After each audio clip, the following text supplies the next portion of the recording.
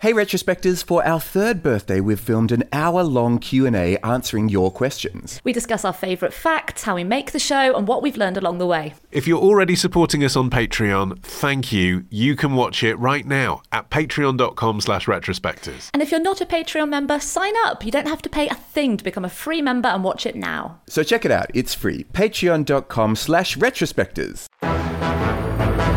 It's September 29th. 1650, and another remarkable event is about to be uncovered by Ariel, Rebecca, and Ali, the Retrospectors.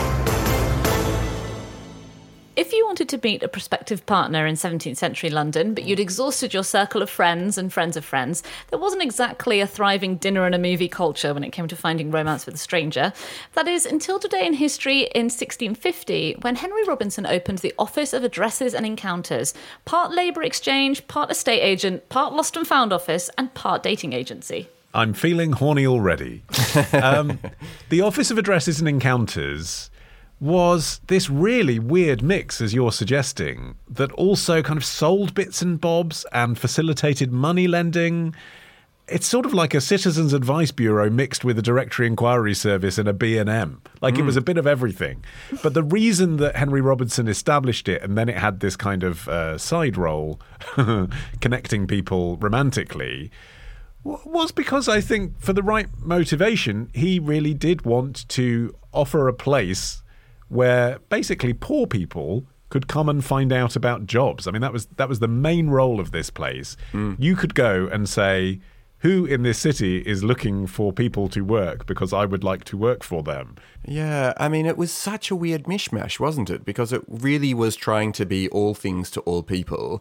The founding pamphlet read, whereas at present poor people and others spend much time in running up and down from one place to another to seek employment and sell their work, if they repair unto this office, they shall either be directed forthwith to one that wants such artificers, manufactors, labourers and others, or their workmanship.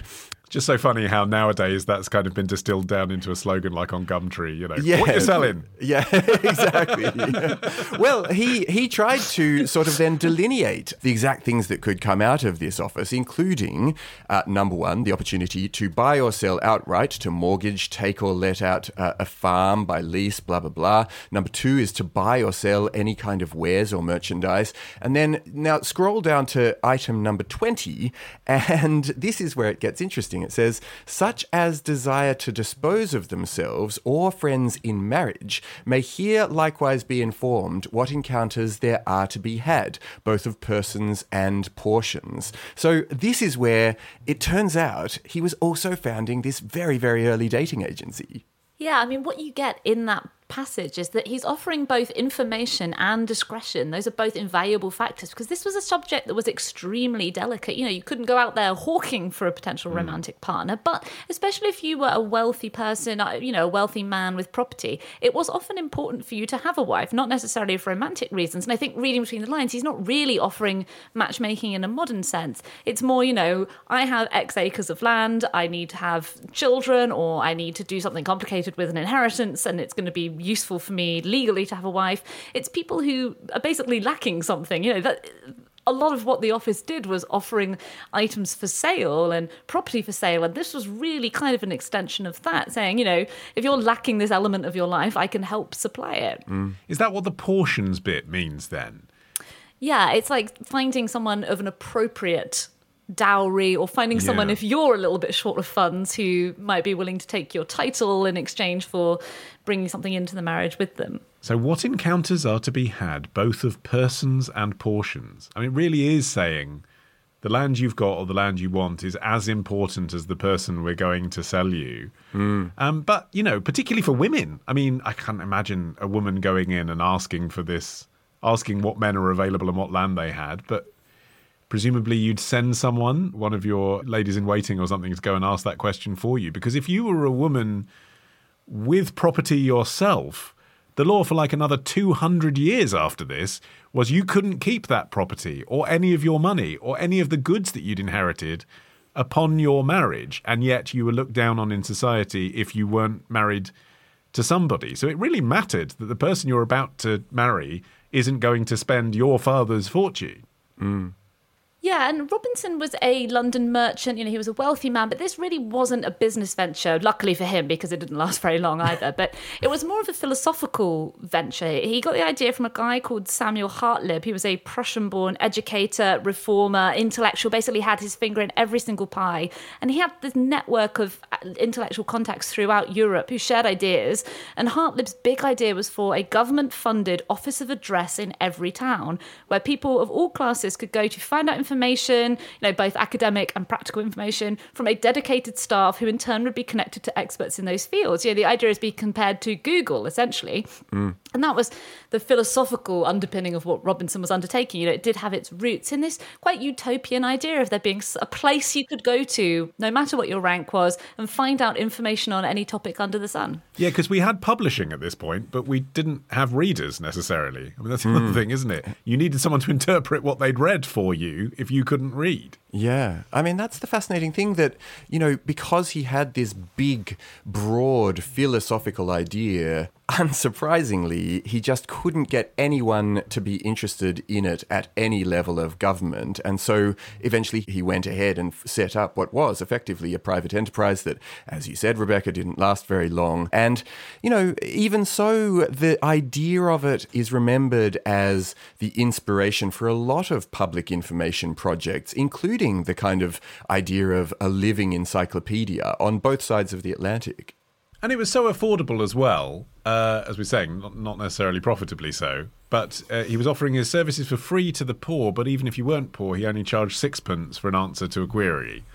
So I guess the idea was, you kind of come in for a light query, like what times are the ships sailing, and then you end up buying a West Indian plantation. Just keep asking questions. Classic upselling. It's Costco. Yeah.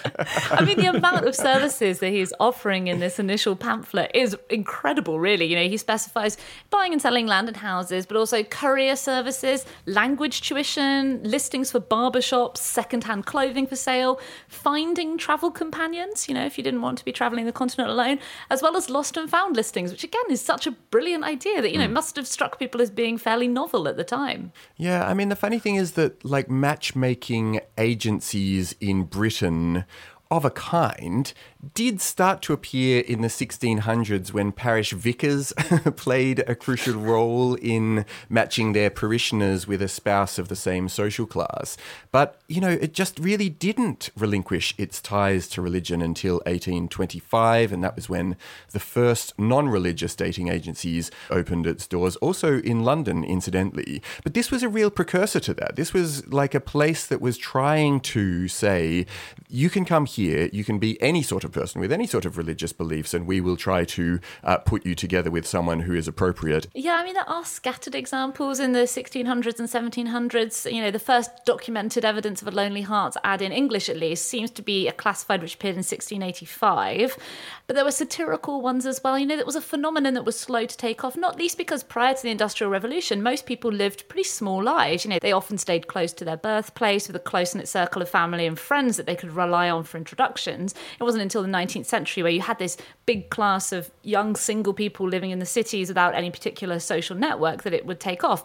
However, from those pre-Industrial Revolution examples, there are some really interesting ones, including an example of a missed connection, which was pretty racy in a time when men and women had to be formally introduced. This Saw one you appeared... on the steam carriage. Yeah, pretty much. So this is in the General Advertiser in 1748. A young man writes seeking a, quote, lady genteelly dressed, whom he had spotted leading a string of stallions through Edmonton, Tottenham and Newington. He says, this is to acquaint her that if she is disengaged and inclinable to marry, a gentleman who was smitten with her behaviour on that occasion is desirous of making honourable proposals to her, in which state, if he be not so happy as to please, he will readily purchase the whole string of stallions for her satisfaction. Incidentally, they were very much for men posting, presumably mostly to try and find women, though there were actually code words that people could deploy to find a male lover as well. Travelling companion is probably one of those. suppose. Probably it is, yeah. But in 1727, a woman called Helen Morrison became the first woman to place an ad in a Lonely Hearts column in the Manchester Weekly Journal. And her prize for doing so, she actually said she wanted someone nice to spend my life with. That was it. But instead of getting a response from someone keen to share her life with her, the mayor responded and sent her to a mental institution for 4 weeks. So she was ahead of her time, and the world wasn't ready for what she was proposing. That'll teach her to correspond with newspapers. Right. And so another week of retrospecting ends. But next week begins a day early at Club Retrospectors. Join us now to get an exclusive episode every Sunday. Patreon.com/retrospectors. Part of the Acast Creator Network.